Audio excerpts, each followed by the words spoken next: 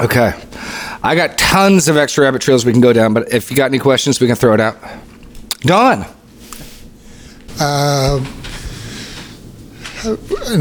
We've talked together. It seemed like you've had some hesitation or pushback or whatever on the saying that all truth is God's truth. Yes. So if I was to go further into this, the mantra, let me frame this a little more classically. Those that want to let me back up even a step further. Framing. I want to make a fair framing. I don't like straw men. So there is a Christian integrationist position that argues, why not take the truth of God's word and the best truth we've discovered in pop psychology, in medicine, in science, in all the fields, and just as the Israelites spoiled the Egyptians, took spoils from them as they left, why not take the best? All truth is God's truth after all. And then wouldn't we have the strongest counseling hermeneutic, the strongest approach to everything if we combined it all truth is God's truth? That's the argument. And I grant there can be truth out there in those fields. I don't challenge that. I am not saying Freud got everything wrong, Skinner got everything wrong, Jung got everything wrong. I'm not saying that at all. The counterpoint to the claim all truth is God's truth is all lies are Satan's lies, and how do you intend to separate them apart? Where truth claims line up with Scripture, we can say that's true. But take Maslow's hierarchy of needs. Is that true? Makes sense. But is it true? How would you know? On what basis would you say it's true or false?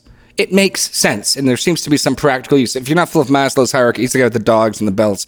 The basic notion that humans have this hierarchy of needs, and once they settle a prime need, then the next need comes in. People who are starving aren't worried about the taste of the food, but once you're full, there's a certain sense. I'm not saying it's wrong. I'm saying, how would you intend to separate truth from error outside of the Bible?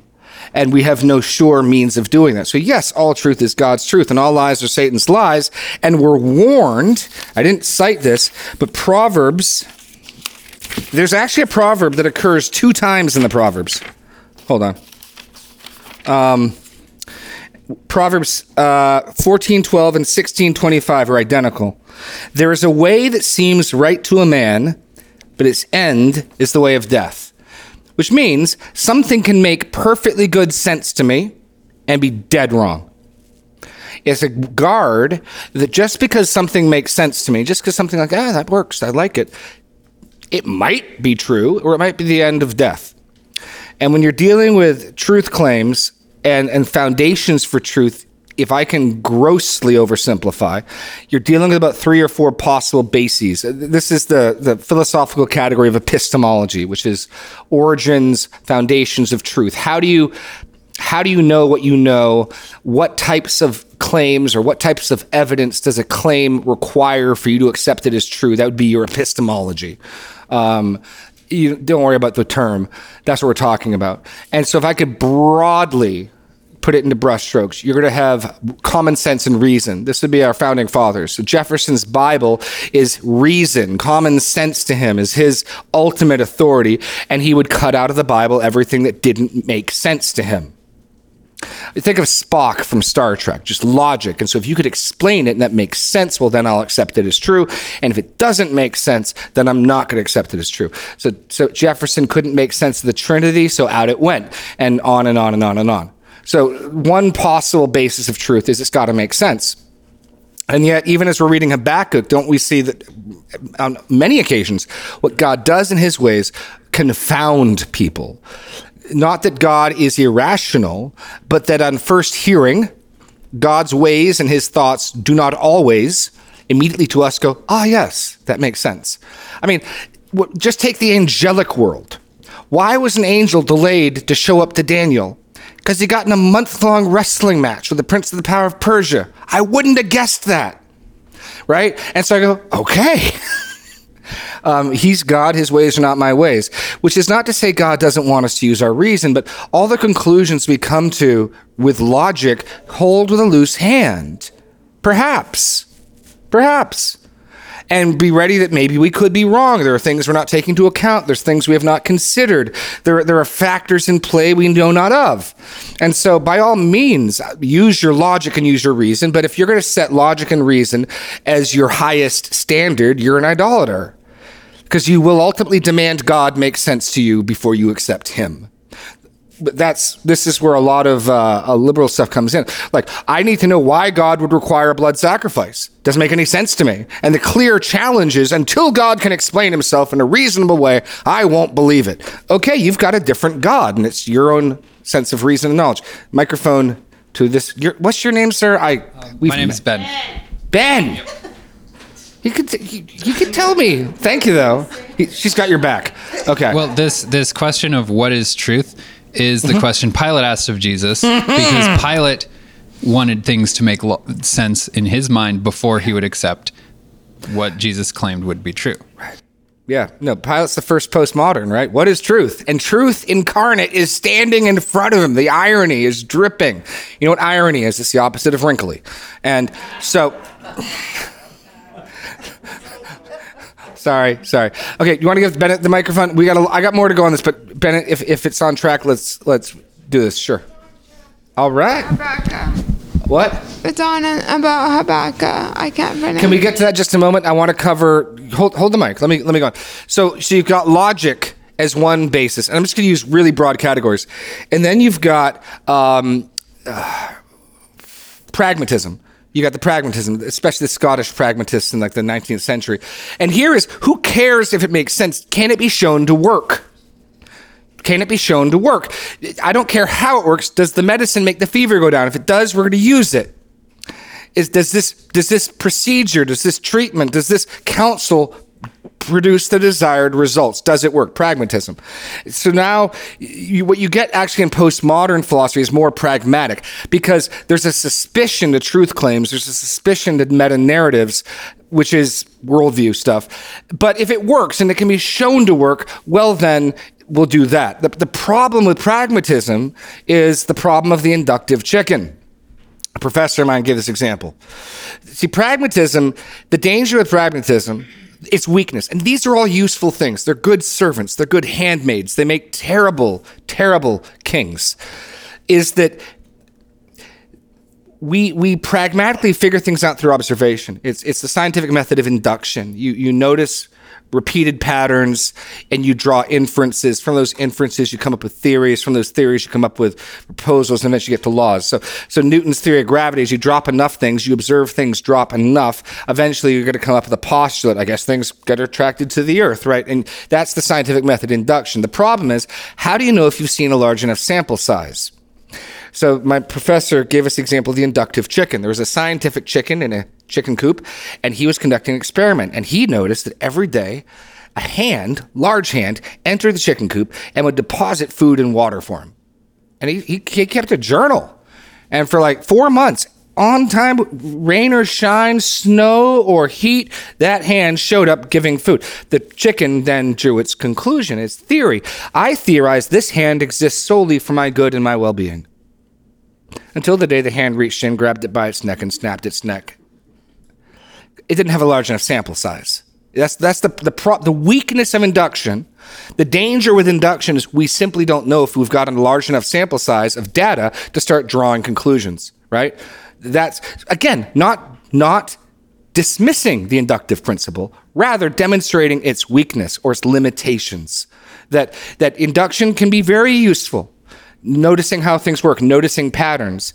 And yet, we may learn, we hadn't taken enough into consideration. So you've got reason and logic, you got pragmatism and induction.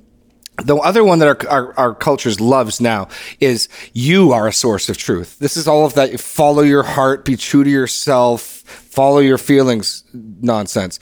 And the reason I say it's nonsense is if some people are jerks, they ought not to follow their hearts. Right? My heart wants to do evil continually. And this notion that somehow you and I are just sources of truth, and that it's really holding us back. But this is interesting. The Enlightenment philosophers, guys like Rousseau, this was their foundation. Rousseau thought that the innate natural man was pure, the noble savage, and that society imposes restrictions to the social contract, corrupting and twisting so that you aren't the real and authentic you. And if you could just be freed from those restrictions. And then Freud comes on and says sexual complexes and things like that, that's what's restricting you. And society is an exchange of security for restrictions. And if there's this notion that if you could just have these restrictions released and just get the inner core you out, we'd all be good and healthy and great. And the Bible says whoever trusts in his own heart is stupid. And I've had enough kids to know they come hardwired with rebellion, deception, and wickedness. No one had to teach my kids to look to see if I was looking before they touched something we're supposed to touch. They figured that one out on their own. But so much of today, it's this like lie we want to believe. What we want to believe is we're wonderful. And the problem with why we're not behaving wonderfully is something outside of us, and it's not my fault. I mean, we get how seductive that claim is. You are wonderful. You are fabulous. And what's wrong with you is not you, but things outside of you corrupting you. That'll sell, man. You can sell books and get on talk shows. No problem with that. It's the stupidest because if you examine it, was not Charles Manson being the authentic Charles Manson? Was Adolf Hitler not being the authentic Adolf Hitler? Anyway, so in broad brushstrokes, epistemological, you can use logic and reason, which are good tools. You've got science and the demonstration, repeated demonstrations of things working and pragmatism. Those can be useful. Those are good things, but they lack the certainty of Scripture. So this ultimately all the way goes back to Don's question, is all truth God's truth? And that's what I'm saying. When you're dealing with science, when you're dealing with pragmatism, when you're dealing with philosophy, when you're dealing with even with science, things can change. New discoveries can alter present postulates and theories. There are no new discoveries that can alter God's word. And so I've lived long enough to have eggs be bad for me, then eggs be good for me. Margarine was good, now margarine's bad. And it's not suggesting people are trying to be corrupt. It's just we're figuring some stuff out. And clearly we make some mistakes along the way. And so that's all I'm saying. I'm not saying, to state it again as simply as I can, science and psychology, they can come up with useful, true things that we may find out in eternity were true. But they lack the certainty. And quite often we think something's true only to learn 10 years later, no, that was a bad idea. And that's where I'm saying it's lowercase t truth. It can be useful. And I'm fine with cautiously, when we start with Scripture and we want to take something that seems helpful and bring it in, okay. But so often, and it shows up in marriage books, it shows up in other places, that it's not about you can, okay, let me back up. I'm babbling. I can tell very quickly whether a book or an author truly thinks the answers we need is in here, or if they know because they're a Christian, whatever, they need to cite some Bible verses, but really the discovery is something we discovered over here when you're dealing with ethical, spiritual issues. And that's backwards. It clearly betrays that you aren't confident the answers we need are here. And so I'm fine with bringing some extra things in if it helps, but our approach should start with the belief, the conviction, just what Paul says. With Scripture, I am competent for every good work. Now, that doesn't mean I don't have to do work. That's the other problem. People who haven't been studying their Bibles, people who haven't been reading their Bibles are ill-equipped. And rather than humbling themselves and saying, I need help, they go to something simpler and easier. Because just look back a chapter in 2 Timothy to chapter 2, right? Where he says, study to show yourself approved. Or is that in 1 Timothy? Is that 1 Timothy? 2 Timothy 2:15. Thank you. Do your best to present yourself a worker as one approved, who has no need to be ashamed, rightly handling the word of truth. Well, by clear implication, if you haven't been working hard, if you haven't been doing your best, you may have occasion for shame. It might be right and fitting for you to feel ashamed of your inability to handle the word of truth. People don't like shame generally. So when you've got people who haven't been doing the work, and then all of a sudden they need help, sometimes they'll humble themselves and be like, yeah, I should have been reading and studying this, but I didn't, and help. Or you just go someplace else because humbling yourself is hard. But so it's not a promise that you can just open the Bible up and ta-da, I can solution my problem. You got to do hard work with it. But the Bible is claiming if you'll do the hard work, everything you need for everything for life and godliness and for every good work is here. There is no need of a supplement. It is sufficient and it is certain. That's. I've done a long talking, but where'd Don go? There you are, Don. So that's my response to all truth is God's truth. Bennett about Habakkuk. Yes. Well, in Habakkuk, it says, like, at the end of the Habakkuk, it says, like, he comes up on a stampede of horse, and I remember in Revelation, he says the same thing, and he says, Jesus will dip his robe in blood, and he says the same thing in Habakkuk, too.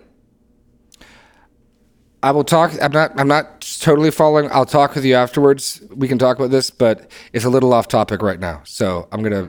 Oh no, you're fine. No, you're fine. You're. No, I got you. We'll talk afterwards. It's cool. I want to get back to. I want to see if Dawn has any feedback on your question. Is all truth God's truth? I don't want to straw man the position, but that'd be my response. Is recognizing the limitations of our knowledge. We simply can't claim anything is true along. Yeah. Yeah. Any questions further pressing on the sufficiency issue? Deb, microphone. Oh, no, microphone. It's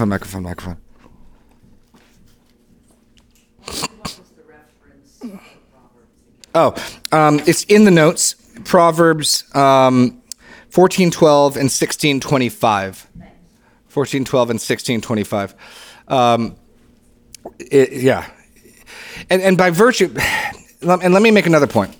Whatever you are going to choose to be your authority, of necessity, must be your starting point.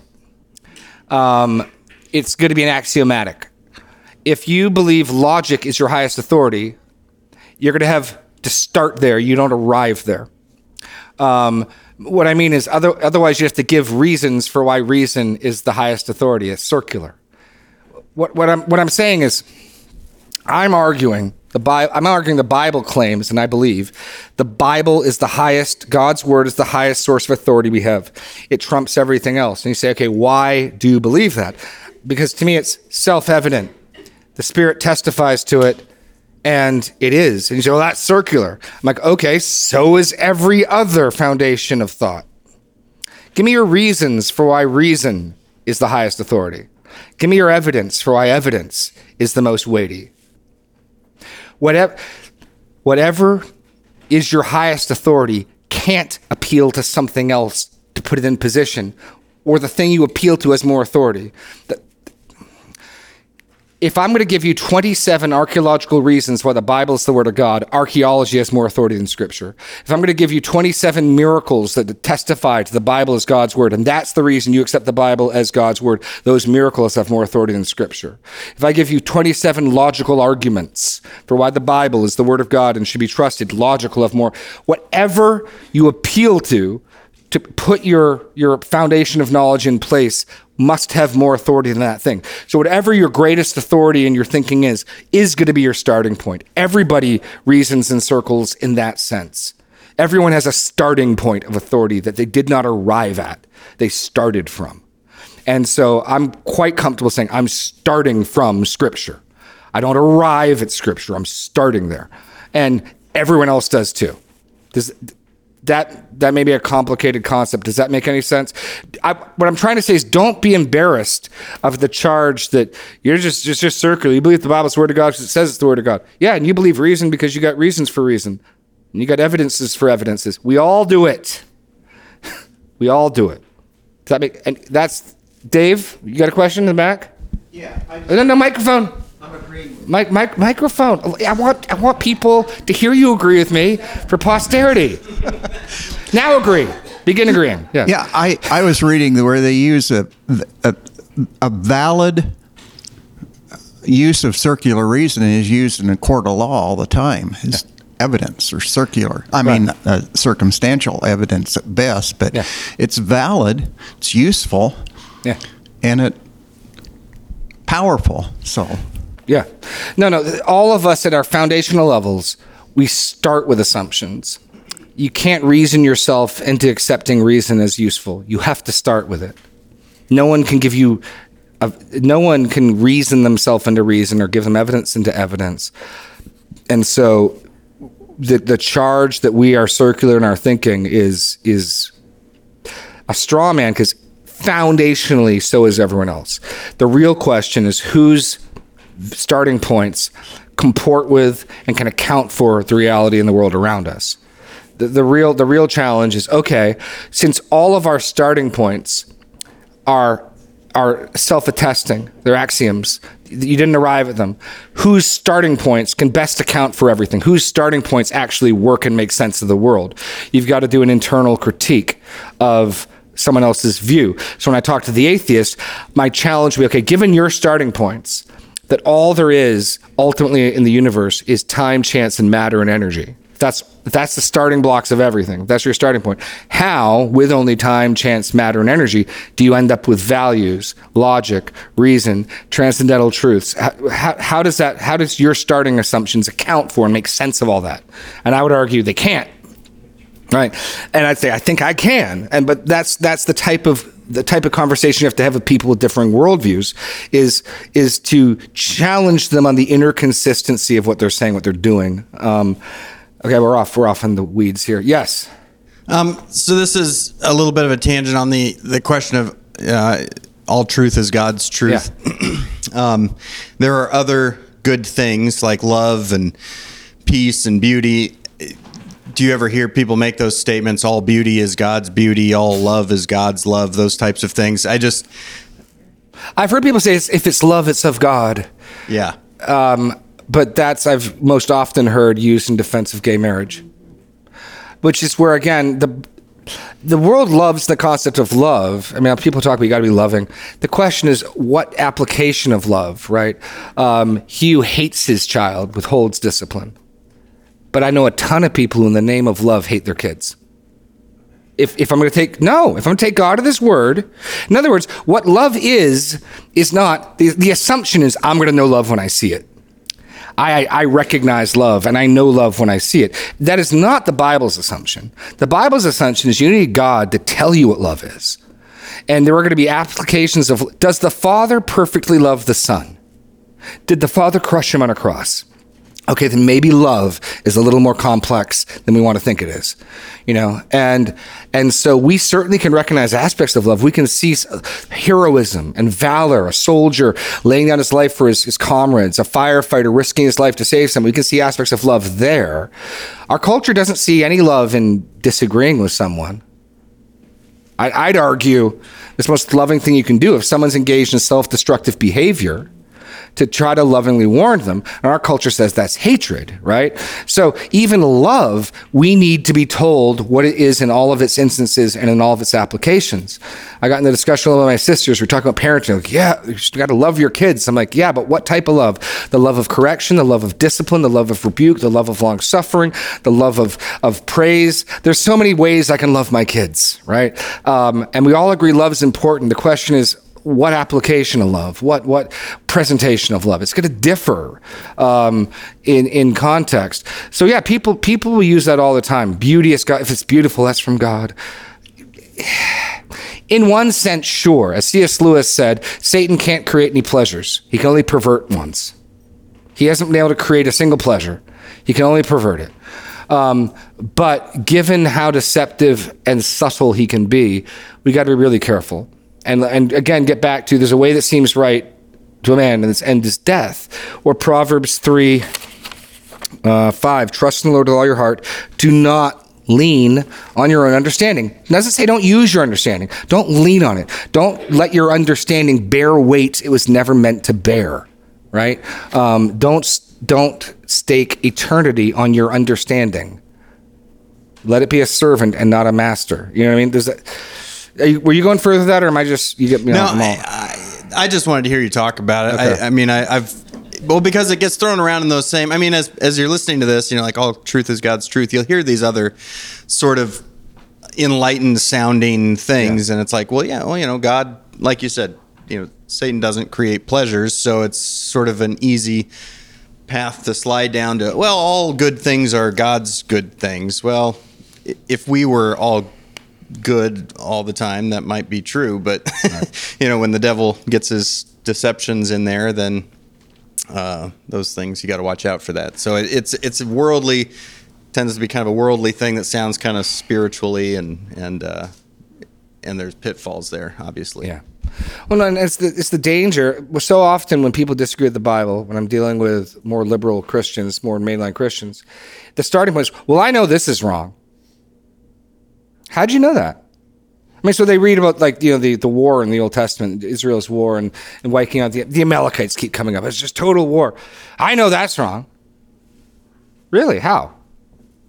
You know what I mean? You're starting with truth claims outside of Scripture instead of letting God tell you what's right or what's wrong. And ultimately, it's coming. I know I made this point quickly in the sermon, but I really mean this. The test of your view of the authority of Scripture is only seen in those passages you have a hard time with. Nobody, even in our culture, they love what's the most common verse quoted in our culture? Judge, no, they love that, and they love turn the other cheek. I mean, Jeremiah 29:11. I'll talk. Like I said, Bennett, let's talk afterwards. I'm gonna stay. They love the Sermon on the Mount. They love those things. It doesn't indicate that quoting those passages indicates zero submission to God's word, because they're only agreeing with the things they already thought. The real test of authority, the real test of who's boss, is when you encounter something in Scripture you don't like. Let me tell you a story. I won't reveal the name of the person so that I don't embarrass them. But this is one of the most impressive things that I've ever seen, just in talking about submission and authority. There was a young woman who was coming over to our house, who's a Simpson student, who wanted to be a pastor. And she'd encountered somebody from our church who said, "You can't be a pastor." And then this person's own words was a truth bomb. And then when this young lady said, "What?" He's like, I talked to the kidders. So we get an angry, upset young woman coming to our house. And so we welcomed her in. And she said, "I was talking to so-and-so, and they told me I can't be a pastor." I said, "Okay." And so I said, "Look, why don't we do this? I think there are some passages that I think say that, but what I care is what you think, and I care about the question you got to resolve even before we go there, you don't need to answer me, but I want you to think through is, if you became convinced the Bible said that, what would you do? Because it's dangerous to study the Bible when you're really holding it hostage. Are you saying, the question would be simply, if you became convinced, if you read and you agreed, yeah, that's what that says, what are you going to do? Will you then say, "I won't do it till God explains it to me," or would that be enough? Like that's the challenge you got to do. So I gave her 2 or 3 passages to read. Gave her 1 Timothy 2, some other passages, and she came back to Serena's in my house about a week later. She came in, and she looked unhappy. I said, "So, did you read those passages?" "Yeah, I read those passages." "What do you think?" She says, "I can't be a pastor." And I said, "What do you think of that?" She says, "I hate it." I said, "Well, what are you going to do?" She's like, "Well, I can't be a pastor, obviously." No, but that's submission. It still seemed ugly to her. Now, in God's grace, in very short time, she came to see, I believe, the beauty in this and the goodness in this. But that is one of the clearest indications that you respect the authority of Scripture. "I hate it. It seems ugly to me. I don't understand it. I don't like it, but I will submit and obey to it." That's a high view of Scripture. And that's really the question. That's the test of your view of God's word. It's not the passages you put on your wall. It's the passages you hope your unbelieving neighbor at work doesn't quote and ask you about. You know the ones I'm talking about, right? You're like, "Man, I hope they don't bring up that Amalekites one," And that's going to be the test. Or the passages that tell you can't do the thing you really want to do, that you think is perfectly reasonable. That's the test, is when you think everything in you would say go left and God's word says go right. What do you do then? That's the test. The test isn't the passages you like. That's the test. So, okay. Lee had a hand up.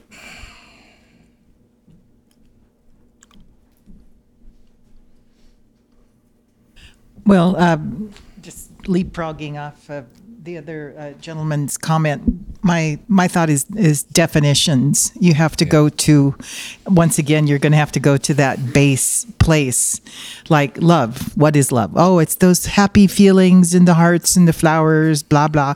No, it's doing the hard things on behalf of someone else. And so, and even beauty. Oh my gosh, what is called beauty today is so sad and fills you with grief if you really realize what God has created that is beautiful.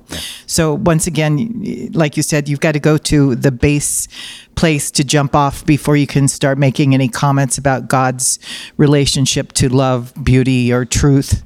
Yeah. That once again, you have to start at a ground zero before you can go further. Absolutely. Jeremy. Don's talking, so we'll handle it.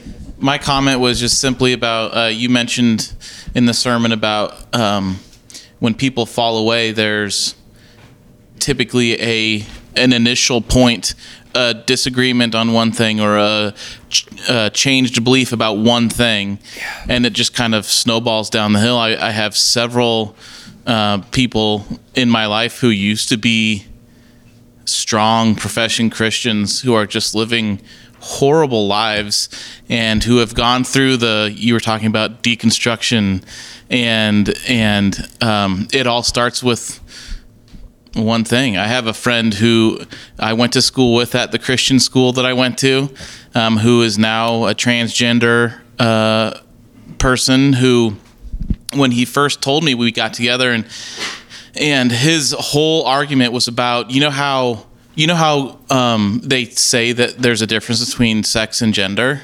and I just like, who says that? I mean, that's not. That's not a thing that's been true for thousands of years until the last 10 minutes. Now it's true.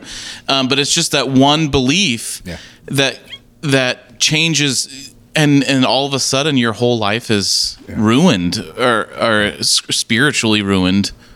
And that's just very interesting how that one thought or that one disagreement is what causes all of it. No. Today, I think probably the most common buckling is on the LGBTQ plus issue.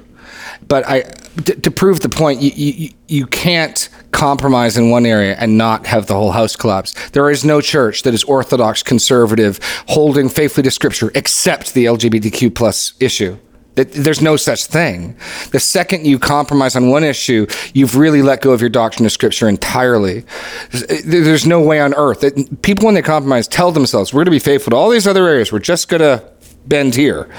And it never works that way. I mean, there is no church that is staunchly conservative and orthodox and historically faithful except the LGBTQ plus issue. There's no such thing exists. But that's for most, the most of the people I know who deconstructed publicly, the big ones, that was the issue. That was Josh Harris. I used to read his books. I like Derek Webb. He was a member of Cabin's Calls. That's how they deconstructed. I'm not saying it's the only way. Certainly persecution and suffering show up dominantly in 2 Timothy as well.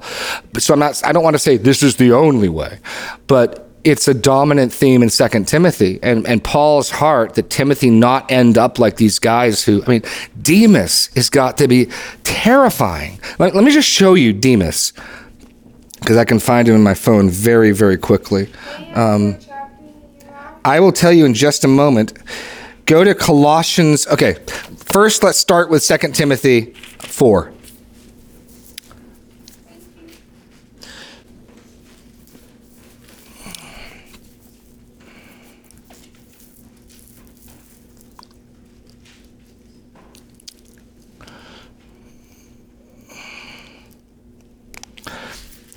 Paul's final days had got to be discouraging and disillusioning. He spent his whole life serving, pouring himself into others, and all the disciples in Asia Minor backed away and disowned him. In his first trial before Caesar, no one stands with him. He's got a few people left. He's like, I sent Luke over here, and you got 4 or 5 guys you can count on, but that's about it. Guy's planted dozens of churches. Demas, okay, so verse 9 and 10 of 2 Timothy 4. Do your best to come to me soon, for Demas, in love with this present world, has deserted me and gone to Thessalonica. That's apostasy. Because read the verse before it. Verse 7 and 8. I have fought the good fight. I have finished the race. I have kept the faith. Henceforth there is laid up for me the crown of righteousness, which the Lord, the righteous judge, will award to me on that day, and not only to me, but to all those who loved his appearing. But Demas loved something else. In the context, it's clear. This is also the Greek word agape, which doesn't always mean Christian supernatural love. Sometimes it means apostasy. There's a love you don't want to have. And it's a love for the world. So this is, but let me show you Demas. Let's go to Colossians 4. Colossians 4.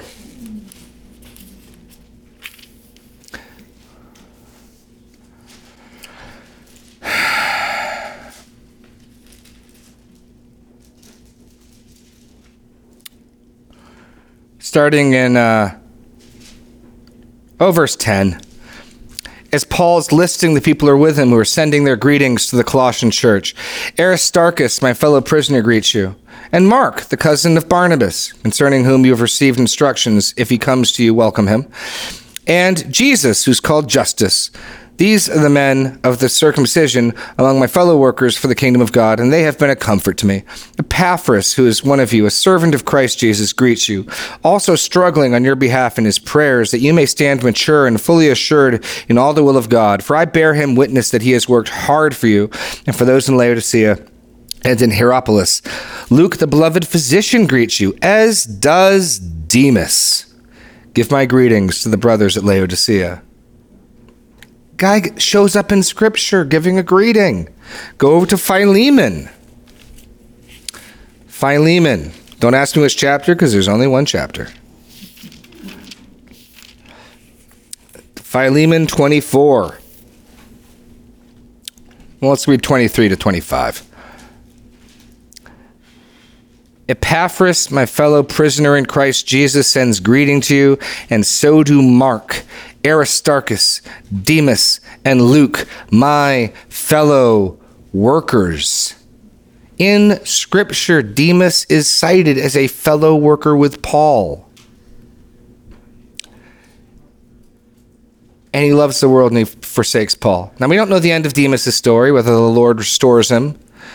But the way it's written in 2 Timothy, if that's what Demas loves and that's what Demas ultimately values, in the context of 2 Timothy, Demas is going to perish. If he is the Lord's going to discipline him into repentance. But Paul has just said, the Lord gives the crown to those who love his appearing. Demas, on the other hand, he loved the world and he forsook me. So in that context, Demas is not looking good. But it's got to be such a troubling blow to Paul. There's a guy I went to seminary with, Daniel went to seminary with, who's I don't know the details, but it's frightening. Just seeing people fall, people that you'd think would just make it faithfully to the end, people you never imagined would falter. If anyone's going to get to the finish line, it's going to be that guy. And just seeing people crashing and burning all around us, it's humbling, and it's a reminder that we need to hold fast to those things. God keeps us faithful through his instructions and through his warnings and through his word. And so what we're seeing this morning is this reminder. I mean, that charge, go back to 2 Timothy, that charge at the beginning of chapter 4, I can't imagine how you could stack much more on top of this. Like, how could you make a more solemn charge? Let's just read it. I charge you in the presence of God and of Christ Jesus, who's to judge the living and the dead, and by his appearing, and his kingdom. Like, what else are you going to add on top of this? Preach the word in season and out of season. Reprove, rebuke, and exhort with complete patience and teaching. But that comes after this declaration. He's telling Timothy, continue in what you've learned. Continue in Scripture. And then next week we'll finish the passage. And you're going to see ultimately the use of Scripture. The reason why I skipped over reproof, correction, training, and righteousness is because I wanted to get to the claims. All Scripture and every good work. And what those 4 words, teach, reprove, correct, train, and righteousness, And the corollary is down in verse 2. Preach, reprove, rebuke, exhort. This is what you do with Scripture. This is how you make use of it. This is how it equips you so that you're ready for every good work. This is the actual practical application of Scripture. We'll look at this next week.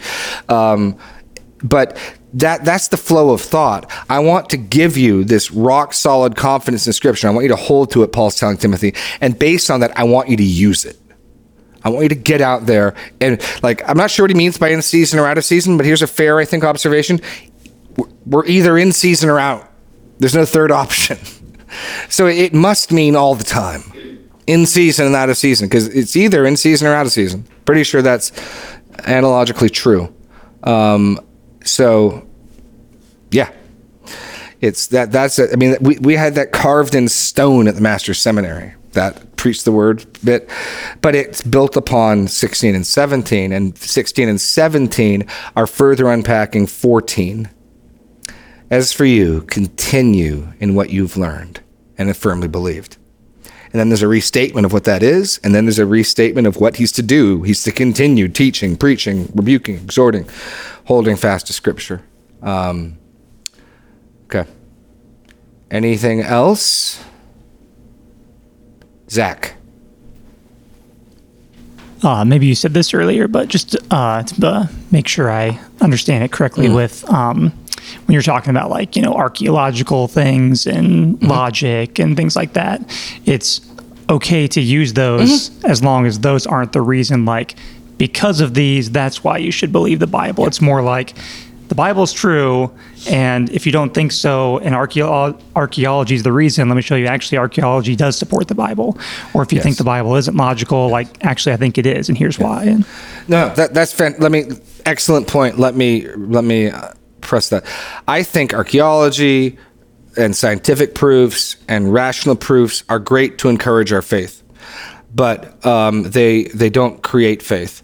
They can strengthen faith. And that's why the absence of those for periods. So for a long time, the archaeological community said, there were no Hittites. There are no Hittites. They're an invention of the Bible. Where are the Hittites? We're not finding any evidence of the Hittites. Where are the Hittites? The Bible's wrong. And then they found the Hittites. Then they did the same thing about King David. King David's like a King Arthur myth. There's no King David. There's no evidence of King David until they find a Philistine war memorial commemorating a battle with King David. So because God's word is true, I fully would expect reality to comport with it. And I wouldn't be at all surprised if there's some lag time where what we think we understand about reality needs to catch up with reality. And so the question is, does the absence for however long it took till they found the war memorial with King David, did that really shake you up? Or was it no, it's true. It doesn't depend upon archaeological truth to be true. I do believe the archaeology properly understood, properly interpreted, will confirm the Bible, but that's saying a lot. The same thing's true with all the other evidences that we can use to demonstrate and to strengthen our faith. But at the end of the day, by the way, I'm going to make a book recommendation for you. If this is a topic you're interested in, the best book on the topic I have read, and it was thoroughly a blessing, John Piper's A Peculiar Glory. And in that book, he's wrestling with the question, can uneducated, by educated, I mean college level educated people, can uneducated people have a valid, God-honoring basis for believing the Bible is the Word of God? Or can only people who've studied Greek and have studied history and have studied logic and who have studied in the academy, can only those people have a grounded basis? And he uses as an example Jonathan Edwards, who was one of the first, if not the first, presidents at Princeton. Very educated man, but he got kicked out of his church over some controversies of him dealing with sin in the body. There's kids passing around. There's the bad book controversy, and he was trying to shut that down, and the parents didn't like it. And eventually, he basically serves as a missionary to the Indians. I think it was the Susquehanna, could be wrong. And he has to minister to these people who you can barely communicate with. And the question is, can Edwards give those people, offer them a valid basis for receiving the Bible as the Word of God? And the danger is, two dangers. On the one hand, you could say, just believe. You got to believe something. It's called fideism, blind faith. You've got to believe something. I don't think that honors God. Because if you were, use the illustration Piper uses, if a stranger runs into you in the street and he hands you a bag with $50,000 of money and a deposit slip and says, please, please, please, I need you to go to deposit this for me. And I'm in a rush. I got my wife's in the hospital. I got to go. Please, will you deposit it for me? Here's the information. And you say, why on earth would you trust me? Which of these two answers honors you more? Answer number one, I don't really trust you. I just have to trust somebody, and you're as good as anybody to trust, so I guess I'll have to trust you. Or, I know we don't know each other, but I know many people who know you, and they speak so highly of you. I thought, if there's anyone I can trust, it's you. Which one of those answers gives you more honor? Speaks more highly of you. Likewise, when you come to God's word, why do I trust God's word? Well, I got to trust something. Or, because the God who made this word is true and trustworthy and dependable, and I can count on what he says. Obviously, that second one gives God more honor. So blind faith, fideism, is not something we want to go to. The Bible does not commend or argue for or speak in any favorable way of blind faith. Just no reason at all. Just believe something. That's out. But the other danger is, and I love Piper for saying this, the danger is that the academics, the educated, the people who can read Greek, the people who can deal with the historical backgrounds, they become, here's Piper's term, love this, a mediating priestly class, who in essence say, trust me, I've done the homework. It all adds up. And your faith in God's word is basically your faith in me. If this is the wrong approach, totally wrong approach, but it would look like something like, trust me, guys, I've taken 4 years of Greek. I've read the historical backgrounds. I've seen the archaeology, and I'm telling you, it all adds up. Trust me, it all makes sense. And I can point you to other guys who can testify to the same thing. And I become a mediator, a go-between. And on we're back to Catholicism again now, where the priest represents you. So the question then is, can we have a faith in God's word that has a foundation that uneducated in Native Americans can have? Is there any basis you can give them? You can't make the historical argument. In Edwards' day, the primary argument for inerrancy was the historical argument. You'd give a course of the history of the world, and you show all the things the Bible confirms, and all the times archaeology confirmed it was a cumulative case. It would have taken Edwards about 8 years to make that argument with the Indians, because he'd first have to train them in regards to world history, and then how the Bible worked. And so Piper, and I'll end with this, the book's fantastic. You can get it on Audible, you can read it at Peculiar Glory.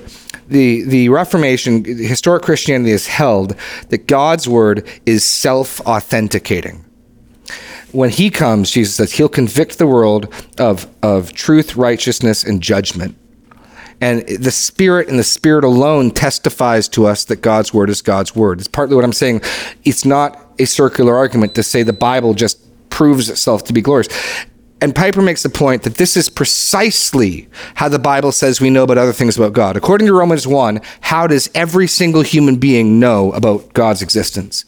For since the creation of the world, his divine power has been clearly perceived throughout the created order so that they are without excuse. They saw his glory in creation. Psalm 19, right? Day and day pours forth speech. The heavens declare the glory of God. So God says every human being on planet Earth is accountable for the knowledge of God because they see the evidence of God's glory all around them. Everyone. According to 2 Corinthians 4, how is it you come to believe the gospel message is true? 2 Corinthians 4, even if our gospel is perishing, in their case, the God of this world has blinded the eyes of unbelievers from seeing the light of the glory of the gospel of Jesus Christ. They're blinded from seeing glory. And then he says, but what we preach is not ourselves, but Christ crucified. And God, who has caused light to shine out of darkness, has caused the light of the gospel, the glory of Christ, to shine in our hearts. How did you come to believe and put your trust in the gospel of Jesus Christ? You saw it as beautiful and glorious. The veil was removed. The lights went on. You saw glory. So how do you know God exists? You see his glory in nature. How do you come to believe the gospel is true? You see it as glorious. And Piper's saying, and I'm arguing the same thing is true with how you come to believe the Bible is God's word. It has a peculiar glory. Excellent, encouraging book. I commend it to you. And unlike most of his other books, most of Piper's books are 4 chapters on Christian hedonism, and then I'm going to apply it to marriage or finances or whatever. This is really an excellent, I was greatly encouraged by it. Because the argument, if that's true, then the the person with a doctorate has no advantage over the middle school kid. This is partly why the Reformation emphasized reading. The person who can't read has a tremendous disadvantage over the person who can read.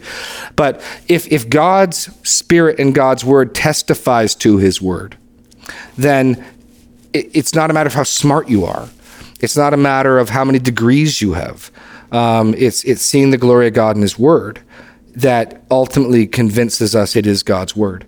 Now, I certainly think all the logic and all the evidence, I love them. I love stacking them up, and I love encouraging my faith. And here's another time where history confirms the Bible.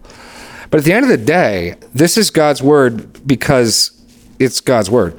That sounds stupid. We did if you want to check on this, we did a series on inspiration and inerrancy. You can look it up in our sermon archive. And I think the second message in particular, why we believe the Bible is the Word of God. And I had, I think, 5 reasons, and I said only the first 2 count. No, here they are. The first reason why we accept the Bible is the Word of God, because the Holy Spirit testifies to it. And I did a pretty cheesy, simple, but I think helpful demonstration of what I mean. I took the last sermon Gary Crandall had ever taught, and I'd just taken over the pulpit. I think it was probably 10, 12 years ago. And Gary had just left for Guam, and I took a CD player up on the platform, and I hit play. And I didn't tell people who it was, and I let it play for about 15 seconds, and I stopped it, and I turned around and said, okay, who are we listening to? And this is a church that had listened to Gary Crandall preach for 5 years. I mean, be the same. I didn't want to pick someone divisive. I could have put President Obama at the time on. We'd all recognize his voice, but you'd have people booing, whatever. So I didn't want someone divisive, but I want someone we'd all recognize, And so that's Gary Crandall. I said, well, how do you know? I recognize his voice. Okay. If God talked the universe into being, and the universe is radiating His glory, I think it's fair to say we're hearing the same glory, and the same voice that I hear and see around me in the world is the same glory and voice I hear when I read this. I recognize the voice. Jesus, my sheep hear my voice. I think that's a valid, rational basis. I see a peculiar glory all around me in the world, in the night sky, in the stars, in the flowers, in the animals, in everything that testifies to the glory of its maker. And when I read this book, I hear and I see the same glory. It's the same author. It's the same speaker. That's how I know.